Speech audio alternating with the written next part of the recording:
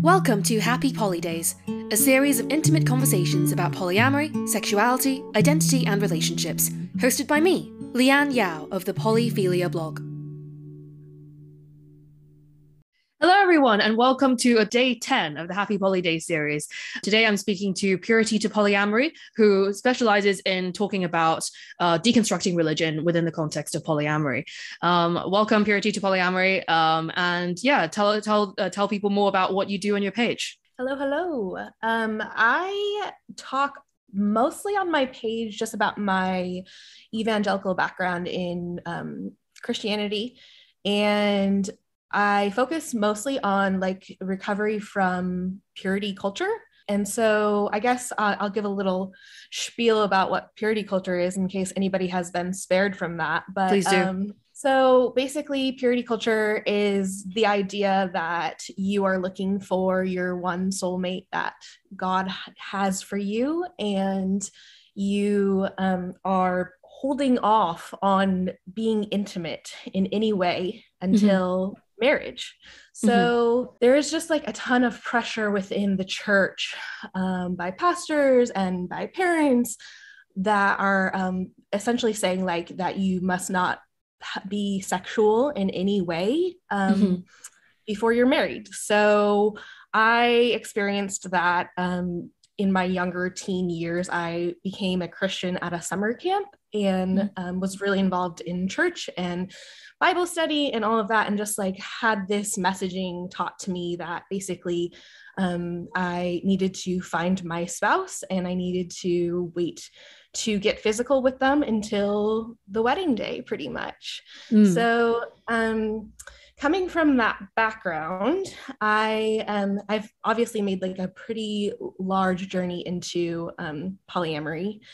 So a lot of evolution there. But I guess what I noticed back in the beginning of this year, I was kind of like looking for more resources that talked about polyamory in the context of religion. And I was really sort of unable to find that kind of account or focus. And so I ended up just opening my account and writing about my own personal experience. And it's sort of grown into a space where I just have a lot of people who come from that evangelical background. There's a lot of people who come from Mormon backgrounds, just basically like any oppressive religious structure that taught purity culture, and people who are sort of recovering from that ideology. And then I think like I really like to say like at least here in the United States, most of our sex education is like abstinence only education.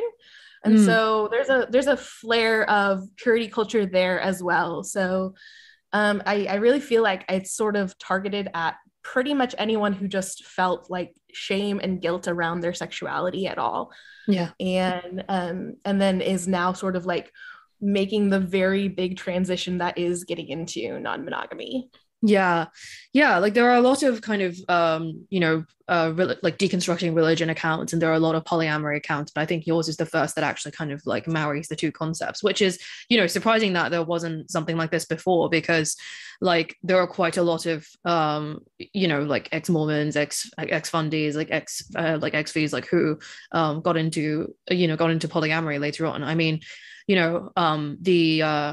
the three mountains triad, who are very, very well known on TikTok, like Janie from that triad, like she grew up like evangelical as well, and talks about that on her channel a little bit, but that's kind of not a specific focus of her channel, but it's just I think it's really valuable that like you're creating this space and this kind of community, I guess, like for people to come together and talk about like the effects of purity culture.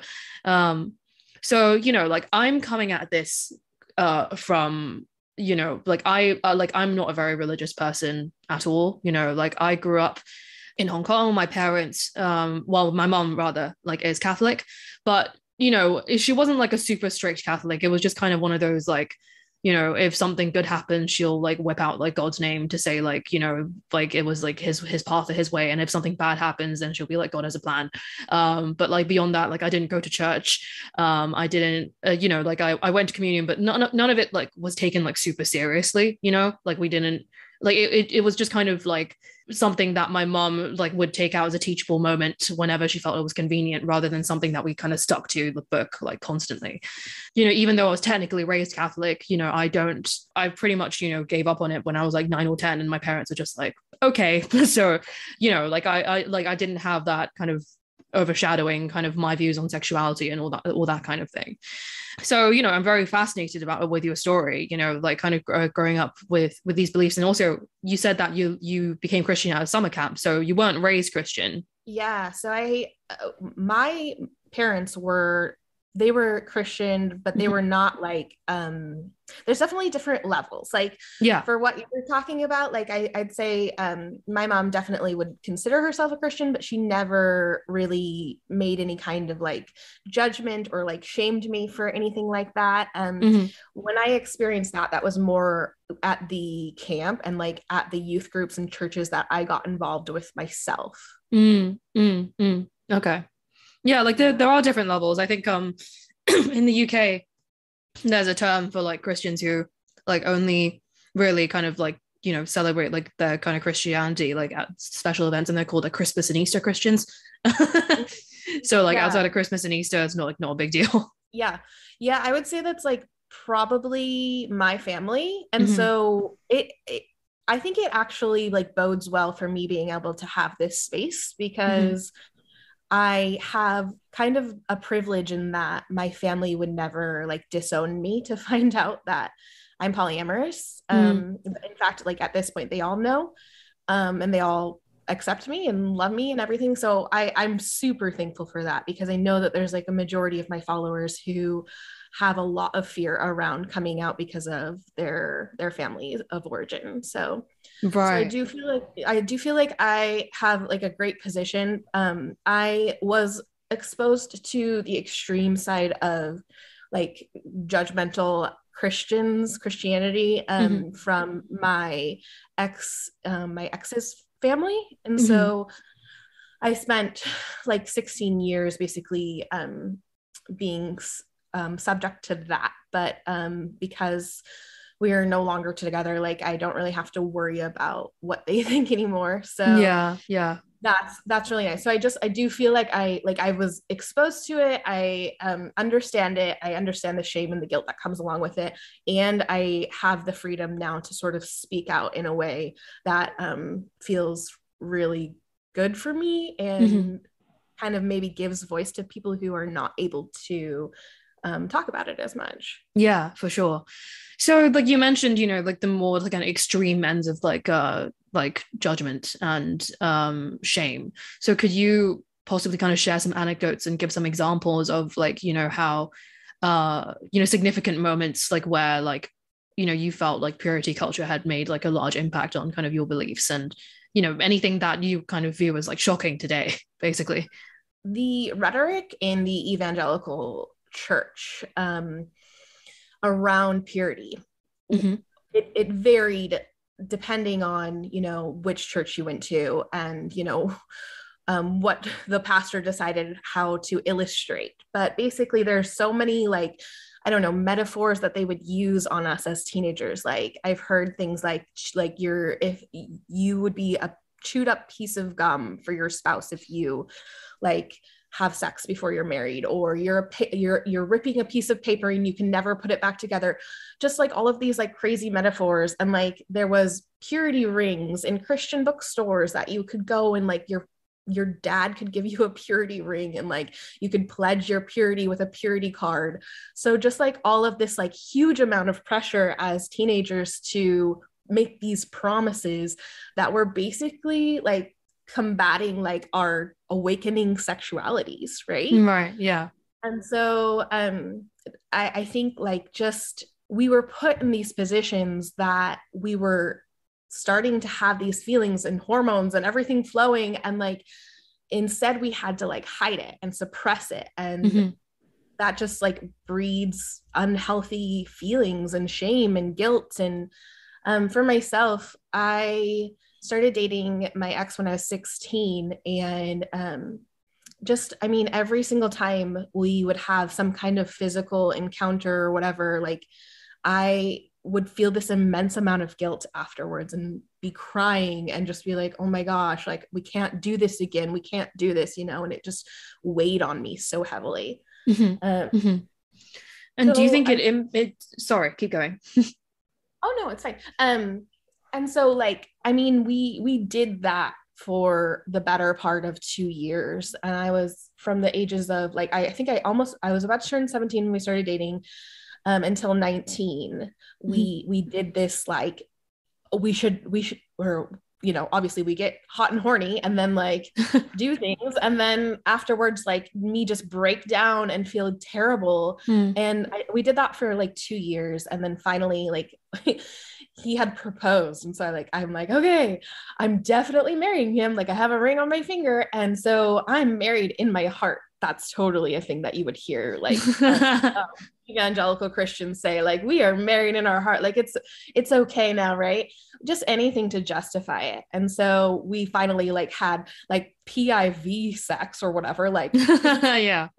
Like, I mean, we were doing other sexual things, but like, that's, it's just so stupid. It's like, that's the thing that we were supposedly not supposed to be doing. So, and then after that, like, it just, like the guilt was terrible for me. And we were like so oddly and weirdly confronted by his family, and like that was like asking us about our like personal intimate life. And for some reason my ex thought it was a good idea to like share this information with them. And oh god, yeah. And so then it was just like 6 months of like just being treated like basically I was a terrible human being. It was such mind fuckery basically. yeah. Up until the wedding day. And then we got married. And I remember distinctly like coming back from our honeymoon and seeing my in-laws again. And all of a sudden I was treated like this amazing human, like because I was a wife now. And so it was really, really difficult to kind of like make that switch. Yeah. And, yeah. And then on top of that, like basically you're telling these young kids like, don't think about sex, don't act like you enjoy sex, like you become like almost sexually repulsed in a way because you're being trained to be like that. And so then it's like, but then all of a sudden you're supposed to flip a switch and you become a spouse, and suddenly you're supposed to have this incredible sex life that God is apparently going to bless you with if you wait. Oh my gosh. Like yeah. So you just literally you flip from, sex is this like, no good thing that's going to send you to hell. And it's basically kind of like in some religions, like I've been told that it's like a sin like akin to murder basically. And then you kind of flip that from like this like God-given gift that you should save like for your one true love, and it's like, wait, so this bad thing you're supposed to save it for your one true love, and like that doesn't go together. Right. Yeah. And then like within the context of marriage, if you had gotten that far, you suddenly are, for a lot of especially women in marriage, in the church, you are really basically encouraged to sort of do whatever your husband asks you to do. And so I wrote about this a few weeks ago and asked for people's experiences, and lots of people wrote in basically sharing about how the church kind of encourages this thought process of you are your husband's helper or whatever, and whenever they want it, you must give it to them. So imagine like, you basically believing that sex is like evil and you can't think about it, and then the next week being told you have to say yes no matter what. Wow. Yeah, I can imagine there'd be a lot of pressure on women in particular, And I wonder, could you speak more on like how gender kind of factored into like the effects of purity culture, like on an individual? Yeah. So, I mean, from the conversations I've had with men who were a part of purity culture, I don't think it was just women. I think that women are I think maybe more affected because of that idea of just sort of like you're serving your husband or whatever. Yeah. And I think for men, it's like you become kind of like that whole idea like men are pigs, like you just have to give it to them whenever. And Mm-hmm. like for myself and what happened with us is like I think we just had different like drives, Mm-hmm. and Mm-hmm. that's not wrong, it's just a fact, like it's just a simple fact. And instead of me sort of trying to like communicate through that with him, like instead I pretty much like shamed him for his desires and what he wanted and like Mm-hmm. how often he wanted it and all of that. Mm-hmm.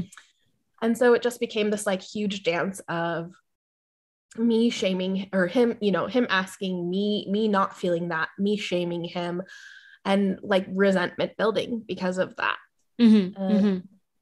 so yeah, I definitely think all of that is a huge factor. The other thing that sort of comes up a lot that we talk about is the idea of that you basically like cannot be friends with the opposite gender, like you sort of cut off like you Mm-hmm. know and so because like I remember this distinct story where a pastor was sharing about how if he is so like the term is above reproach, that if he's on an elevator and a woman walks on, he will immediately get off the elevator.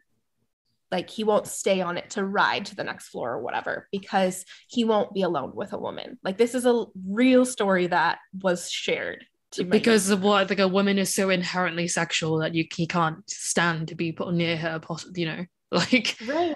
Yeah. Well, that's the thing is like it's just really making it that all sexuality and everything is in the hands of a woman. Like it's our responsibility. And then again, going back to like how we serve our husbands, it all comes back to us. Like, Mm-hmm.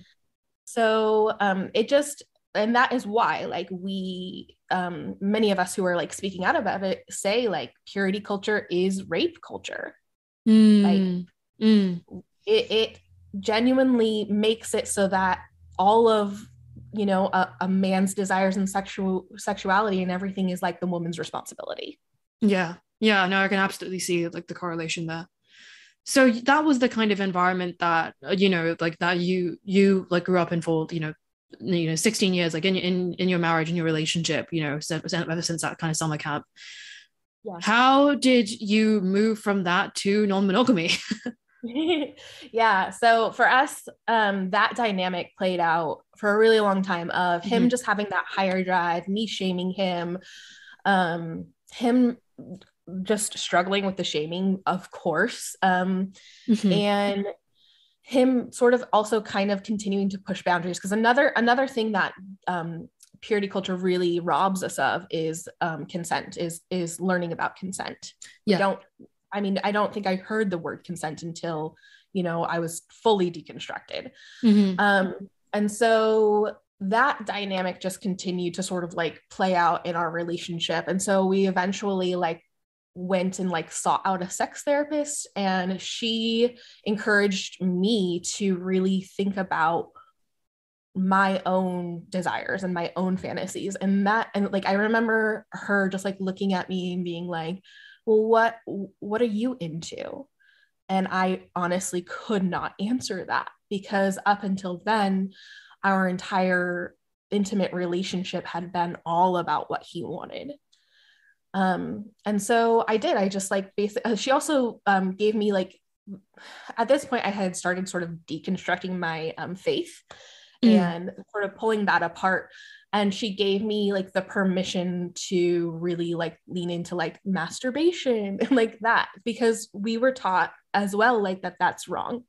So Wow. like not, yeah, not only were we being taught that we couldn't have sex with someone else, we genuinely were taught like we couldn't even like do that with ourselves.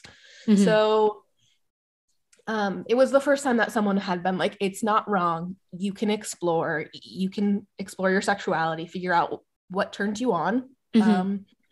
And so I started to do that. I started to think about it, and had a couple experiences, went to Vegas with some friends, came back, like shared, like we didn't do anything, but like my friends danced with some guys, and I came back and like shared that with my husband, and he was like, oh, you should have danced with people. And I was like, what? Like it just totally threw me. Cause like for him, like he just had never internalized the part of Christianity that had shame around sexuality, because I don't know if he was just getting different messaging as a man, but that's like my best guess at this point, is like that they weren't really talking to the boys like they were the girls, which lines up with like that women are the holders of sexual experiences and all that. So he was quite like kinky, I guess. Like he was outside the vanilla box for sure.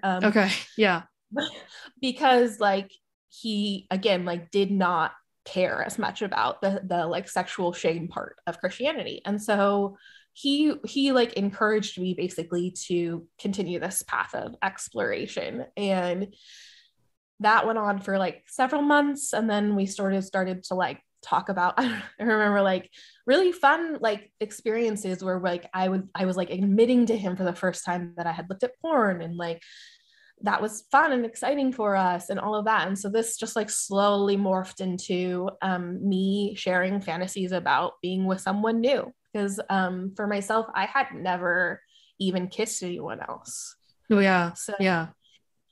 So just kind of sharing with him like, oh, I wonder what that would be like. And that was not something he had ever even thought about, which surprised me, because I had thought about it. But like there comes like my non-monogamous self sort of like appearing for the first time. And so we just like slowly unraveled that ball, and we got into the space of non-monogamy like online. I had asked him like how he would feel about me talking to other people just to sort of explore, and he was okay with it. Again, I think because he was just very excited about me sort of becoming this new person. It's a self-discovery journey. I think that's exciting, to watch someone you love like kind of find out new things about themselves. Like that's always kind of it's scary as well, but I think it can be a very fulfilling experience. And I think what really happened, and I can obviously like hindsight is 2020, but I like to like draw the correlation between like not having a good like sexual education when you're young, like and going into like and having and being under purity culture and all of this, to kind of what happened to us, where we were not at all prepared for non-monogamy. Like, we had not done the research. We didn't even know what we were doing. We were just like, this is really fun, and basically didn't like, again, like, it seems so naive now to say it, but we had been taught our whole lives that like, once you find your soulmate that God had appointed for you, then that would be it. You wouldn't like how there's no way you would fall in love with someone else, right? Because you'd found the one, so you couldn't possibly, you're locked in. It sounds so naive, and I'm just like, because I remember like a conversation that my friend had with me who wasn't a Christian. She was like, so you guys are, exploring non-monogamy, and I'm like, yeah. And she's like, well, what happens if you fall in love with someone? And I was like, oh, that's not gonna happen. Like, I love my person. Like, I have my person, Oh, wow. So it's just like so naive. And I mean, this is part of the reason why I like am doing like a lot of the work that I'm doing now, because I definitely want to help people, and especially people who are coming from that Christian mindset of like, I'm finding the one that God has for me. Like, So, this will be fine, whatever. So Mm-hmm. basically, like, long story short, we all know like that's not real. And I ended up like developing really strong feelings for someone that I met through that like online experience. And after like many years of sort of trying to like go back and forth between trying to sort of reconcile that and figure it out, I just pretty much was like, I think that non-monogamy is just so much more realistic for someone like myself. Mm-hmm. I don't think that I can be with one person who I've been with since I was 16 years old for the rest of my life in a monogamous way, Mm-hmm. And I did come to him and tell him all. Once I had kind of like discovered polyamory, that was something that came a little bit further into the journey, but once I developed those feelings for that other person, I was like, wait, you can love more than one person at a time. Okay. Yeah. Oh, it's called polyamory. Okay. Mm-hmm. And ended up like approaching him about it. And I mean, could go into the whole long story of like the 3 years that was between that, but long story short is that it just didn't really work for him, and that's not what he wants for his life, which is totally fine and valid. But ended up like that I'm moving into more of like a solo poly life at this point. So yeah. Mm-hmm. And do the two of you have children? Yes. Yeah. Yeah. And so do they know about all this stuff that's been going on? No, they're still young. So Oh, okay. yeah, and they wouldn't, that's the thing is like we could all sit here and just go like, oh, it was polyamory, it was that she discovered she's polyamorous or wants polyamory, but like there's so much more to the story and to relationships and incompatibility that people don't know or see. So yeah, there's often more layers to it all the time. And I think right. I think like what you said about how like you had this naive idea that like once you found your person, that was it, you were locked in. And it's interesting because like I really don't think that's unique to kind of people who grew up like very religious, right? Like I think there's this belief that like you found the one, you don't need to work hard anymore because you'll just be happy forever. The Disney happily ever after narrative, right? And but like the reality is that like relationships take work, and then particularly in long-term relationships, like desire has to be cultivated. And and a lot of people don't realize that. They just assume like if you love someone, then everything else should come easily, and that isn't the case at all. Yeah, and so it kind of frustrates me in some ways that people can look at our story and like point to polyamory or non-monogamy and go, oh, that's what went wrong. And when really like we all know that like there's so much more to it. Like for instance, like compatibility wise, like our faith just completely, I mean, his faith stayed the same, but my faith changed a lot. And so I no longer consider myself a Christian. I basically like label myself agnostic. But that was not something like for him, he was able to maintain his faith, and his faith stayed really important to him. And so that was just like another piece of like the pie here of sort of incompatibility between the two of us. But I think polyamory definitely was like the final piece that was like, this is definitely just pointing to incompatibility and totally different directions for our future. Yeah. No, I think it's really important to highlight that because so many relationships fall apart like after opening up, and a lot of people don't realize that like you go through quite a lot of changes, right? Like when you're opening up a relationship, firstly obviously you're kind of like transitioning like the entire kind of foundation of your relationship, right? Monogamy is like based in exclusivity, and you've just taken that away, and that's massively destabilizing.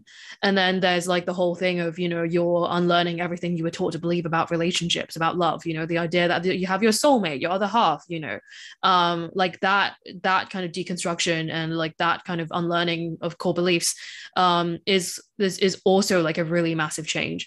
And then not to mention like the self-discovery journeys that each of you were going on, right? And sometimes you come out the other end and you're not even recognizable to each other at all. And so, you know, it's, yeah, like you said, it's very easy to just point the finger and go like, oh, polyamory fucked this up.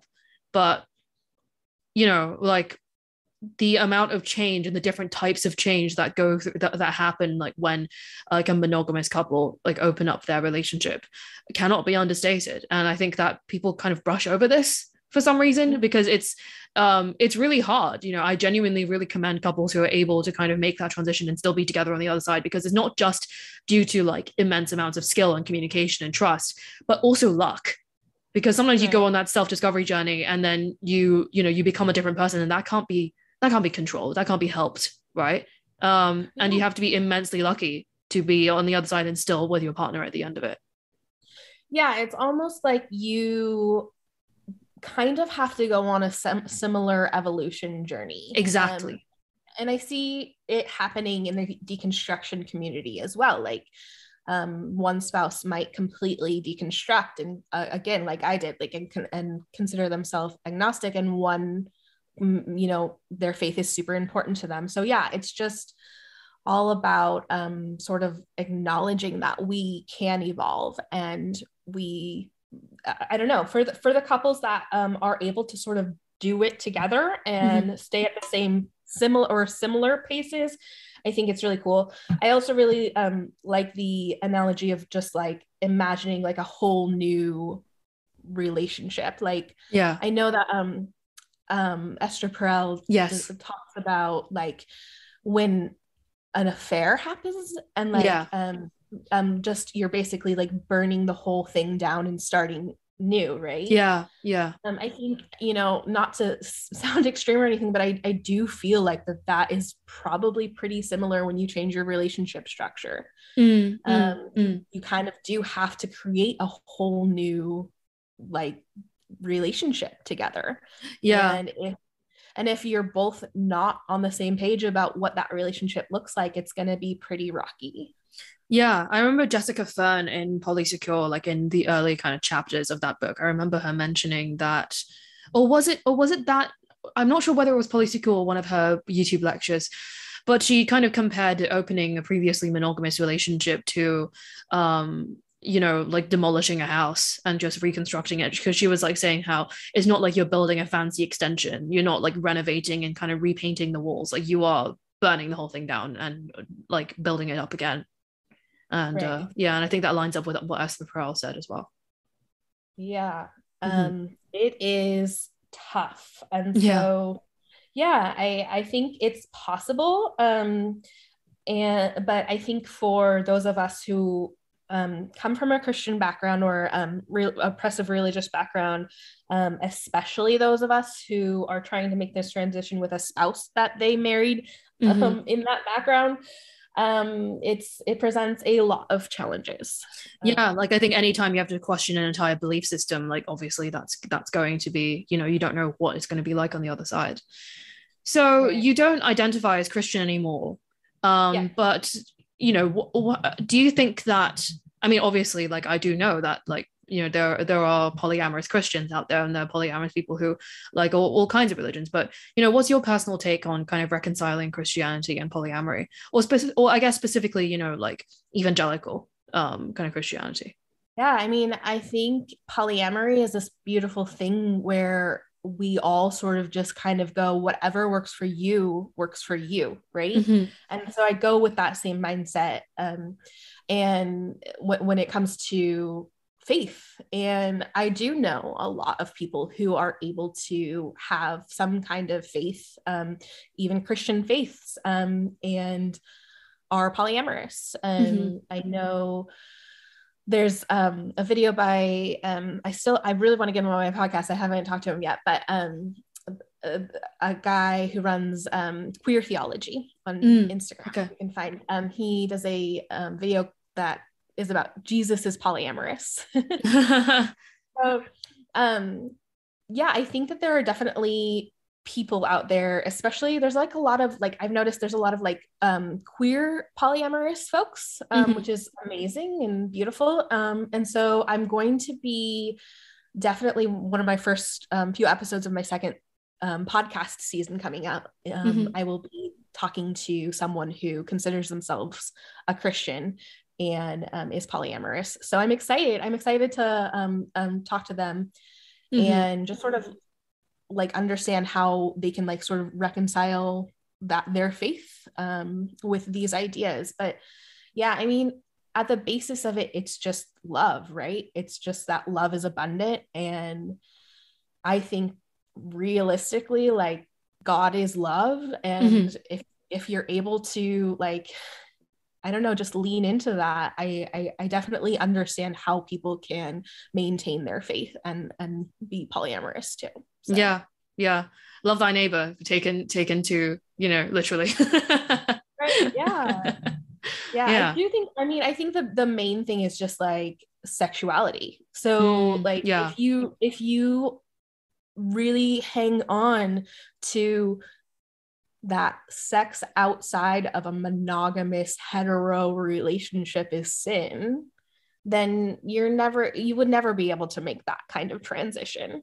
So okay. that's why I think there's a lot of like queer Christians who are able to be like, yeah, like why wouldn't we, you know? So. Yeah, for sure. Okay, well, so it's kind of so you know, you can reconcile Christianity and like religion and polyamory obviously, but then it's purity culture and polyamory that you think like would not mix. Yeah, I think that's a really good way to put it. I think just like shame around our sexualities and our desires and stuff is not going to bode well if you're seeking a polyamorous structure. For sure. Yeah. So like now you identify as solo polyamorous, and I guess like what motivated you to kind of gravitate towards solo polyamory specifically rather than kind of any other type of polyamory? I mean, I'm open to however my life, whatever way my life goes. Like I could never have anticipated 10 years ago having these thoughts and desires and going in this direction. So I'm really just open to whatever, but like right now I'm a single parent. And I definitely don't want to live with anyone. So that just right away kind of like knocks off a nesting partner. But yeah, and I think for myself, like because I had been with my ex since I was 16, there's just a really important part of myself that I'm still discovering. I'm like, for instance, you know, I had a feeling that I was demisexual, but I had no way of knowing before becoming non-monogamous. Right. Or again, like with my sexuality, like just exploring all of those questions. And so for myself, solo polyamory is like I think the best way to like really be the most liberated in my choices. Like no one has the ability to have a say over what I do with my body or who I love. Yeah, for sure. I just really identify with that. And, you know, I don't know who I will meet. I don't know how things will change and what I'll want. And I don't know if I will always maintain a polyamorous relationship structure. I can see myself like, I don't know. I often contemplate like if I were in a relationship, like an anchor partner relationship that allowed me to like have the freedom with my connections that I really wanted, will there be parts in my life where we appear monogamous? Like, sure, I'm totally open to that. Yeah. I'm not willing to date anyone who is going to shut the conversation down, like before it even begins. Yeah. And so because of that, like I conduct all of my connections in a way that everyone knows how I feel about like love, and that I am not going to cut love off because someone else told me to. Absolutely. Yeah, that completely makes sense. So yeah, I think it's really important. And I've said this on kind of with like previous guests, like on this kind of series already, where, you know, it's important not to kind of let your identity and labels be so fixed that, you know, they end up no longer serving you, right? Like, you know, some people kind of attach themselves to like a certain style of polyamory or a certain identity or a certain sexuality for so long that like even when the reality doesn't kind of match up to it, like they still kind of cling on to that because it's all they've ever known. And I think it's very important not to kind of box yourself in just in case, like, you might want something different in a couple of years, and it's okay, like I said, like labels aren't commitments, and it's important to kind of allow for flexibility. So, it's good that you're open to kind of like whatever comes, really. And I completely understand that after, being in like, a 16-year marriage or like relationship, you would kind of want to break out of that and kind of basically experience a complete opposite, right? Yeah, exactly. Yeah, it does feel like, okay, what is the ultimate freedom for myself, to kind of figure out who I am? And that's the stage of life that I'm in now, which has been really amazing. Yeah, for sure. So I kind of wanted to touch on, like, you mentioned just now that you identify as demisexual, or like you think you're demisexual. And I remember, like, when you first started your account, like, we had a conversation like way back, where we were talking about how, purity culture might have had like an effect on, someone kind of identifying like as demisexual. Yeah. And do you have any particular thoughts on that? And I understand this is kind of like thorny to talk about, because obviously I don't want to say that like every demisexual person is just like suffering under purity culture. Obviously, I'm not saying that. But then, as someone who I did identify as demisexual at one point in time, and then later I just discovered, oh no, it was just like I was a bit sheltered. And now I'm a massive slut. I identify I'm the furthest from demisexual I could possibly be. And that was my personal journey. So yeah, I was wondering if you had kind of any thoughts on that. Yeah, and definitely acknowledging, again, like demisexuality is valid. For myself, like the beginning of walking into non-monogamy, I just was like so, again, probably the same thing, like sheltered, shy, and just, again, like just felt like shame for like having these sexual feelings and stuff. And so I kind of associated that with like, okay, well, maybe I need an emotional connection in order to get sexual. So that must mean that I'm demisexual. Yeah. And I think, like, for myself, like what non-monogamy has given me is the freedom to explore that in a way. So like right now, I feel like this is where I'm at right now. Demisexuality for me looks like I can still feel sexual attraction to people, but it's like, I like to describe it like having an appetizer, but not the full meal. Okay. That's what it feels like to me. So like for me, it's like I can have a sexual experience with someone I don't have an emotional connection with, and it's fun, and it's like a good appetizer. It's delicious. But I don't walk away from that experience feeling satisfied. Like, wow, that was great, and for people who I have like deeply emotional connections with, and we can like cuddle and talk afterwards and all of that, like it just feels like such a more fulfilling experience. So yeah, I think for me, like just the fact that I'm even getting the chance to like figure this out has been like the most incredible feeling for myself. Yeah. Yeah. Did that answer your question?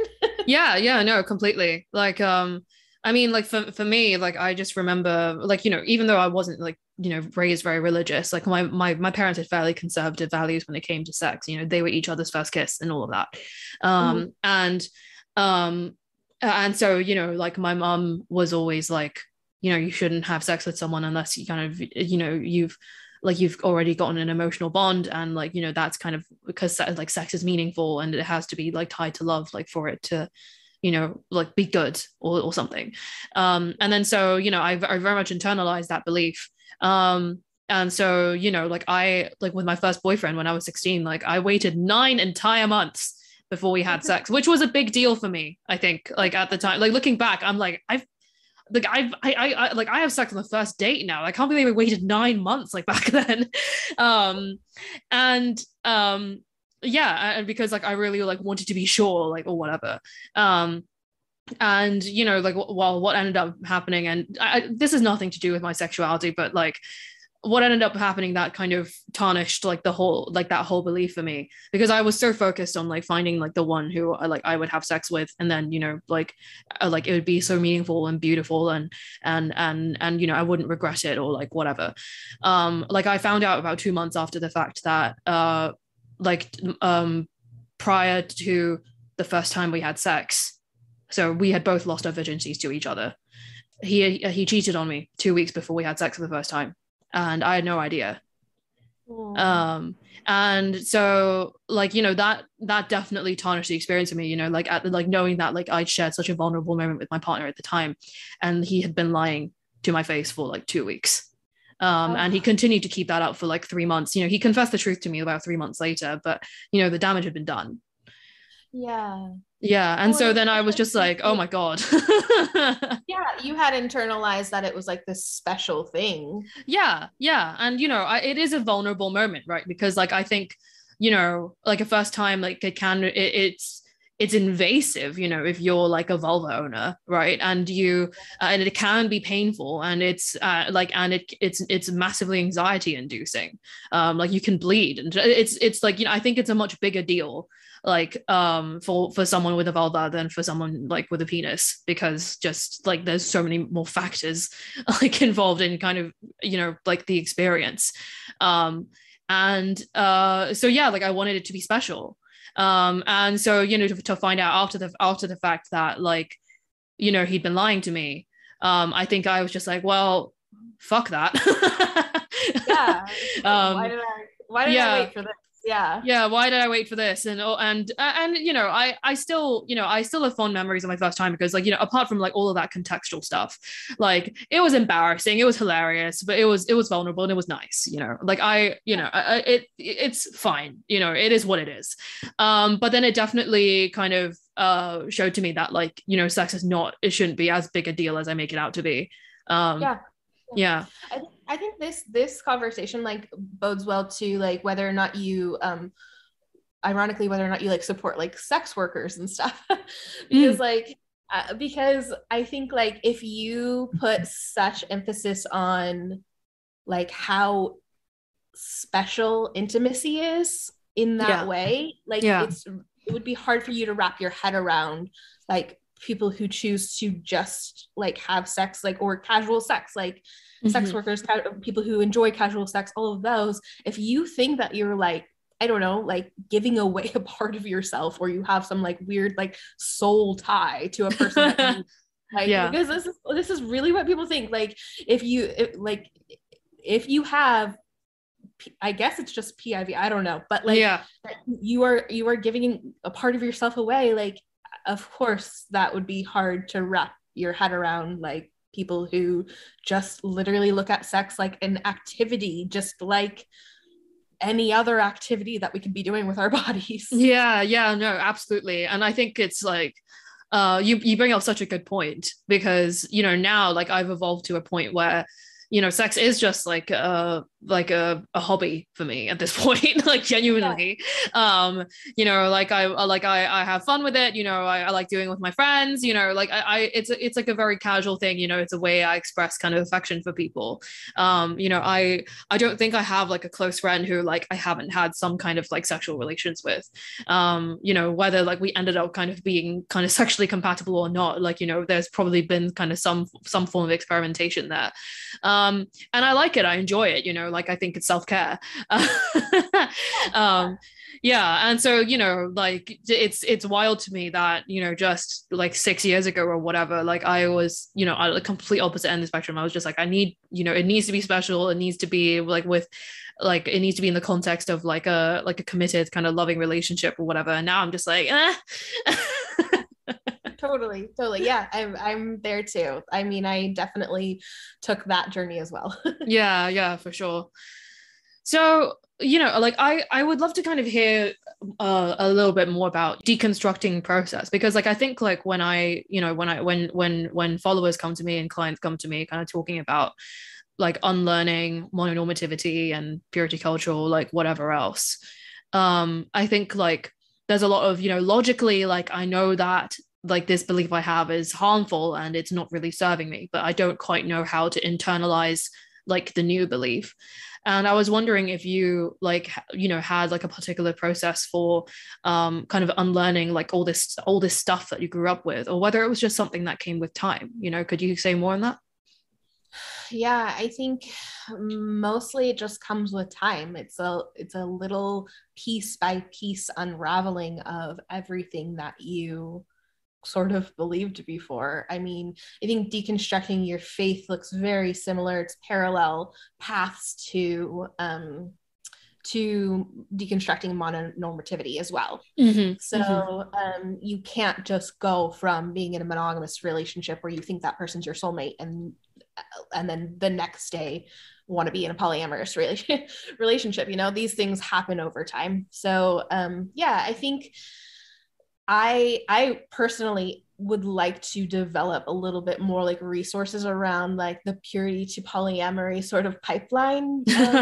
Yes, very alliterative. PPP. Yeah. And like, yeah. and I think that it looks different for a lot of people, but it can be so overwhelming because you're basically just unraveling all these parts of your life like at the same time. Or often, obviously, like a lot of people go deconstruction and then they're like, wait, why am I still in this relationship structure that I got into while I was a Christian, and nothing makes sense anymore. Why would I stay in this kind of relationship structure? Yeah. So yeah, it just is sort of like an unraveling of all of it and a piece by piece. And I think the best thing to do is just for people to know that this is like a really, really big process. Going from monogamy to polyamory is huge, is like a fucking turn your world upside down. But like if you're coming from that religious background as well, it's just another added extra layer of unlearning everything you knew. And like you said, there are many parallels, right? I think in both purity culture and mononormativity, there's the idea of the one true love, right? And there's like the whole idea of, I guess, you like the more you kind of save the idea, like things like sex and love and affection or whatever are like scarce and you need to kind of save it for someone. I think maybe that isn't so much the case in mononormativity, but I think there is still kind of this idea like you're not supposed to kind of be with other people because you need to kind of save that kind of thing and make it special for your partner, right? Yeah. And I don't know, like what other parallels are there? You'd probably be able to answer this better than me. Those are the two that come up for me. I mean, well, so here's one, like jealousy. So like we are taught as Christians that God is a jealous God. Okay. That he's jealous for us. I don't even really understand like what that's supposed to mean for us, but like just that he's jealous for our love and that he wants our love. And so I mean, and then you go like you move into like, well, like the church is the bride of Christ, like that's in the Bible. And so basically the idea that like toxic masculinity is so prevalent in the Christian church. And then like on top of it, it's literally teaching men to be jealous and to have these traits of like possession over your spouse. Right. So yeah, I mean, can you imagine like the going from monogamy to polyamory? You're already like having to really like let go, like give freedom to your spouse and like acknowledge that they are their own individual and like and deal with your jealousy and look at jealousy as something like we as a reflection tool, instead of being like, well, it's a good thing, because it's literally taught that it's a good thing that our God like is jealous for us or whatever. So that's another thing that I think comes up often, is just like majorly deconstructing toxic masculinity ideas. And I think in mononormativity as well, like jealousy is seen as good, and it's seen as kind of like it's seen as romantic, even it's seen as cute, like if your partner is jealous.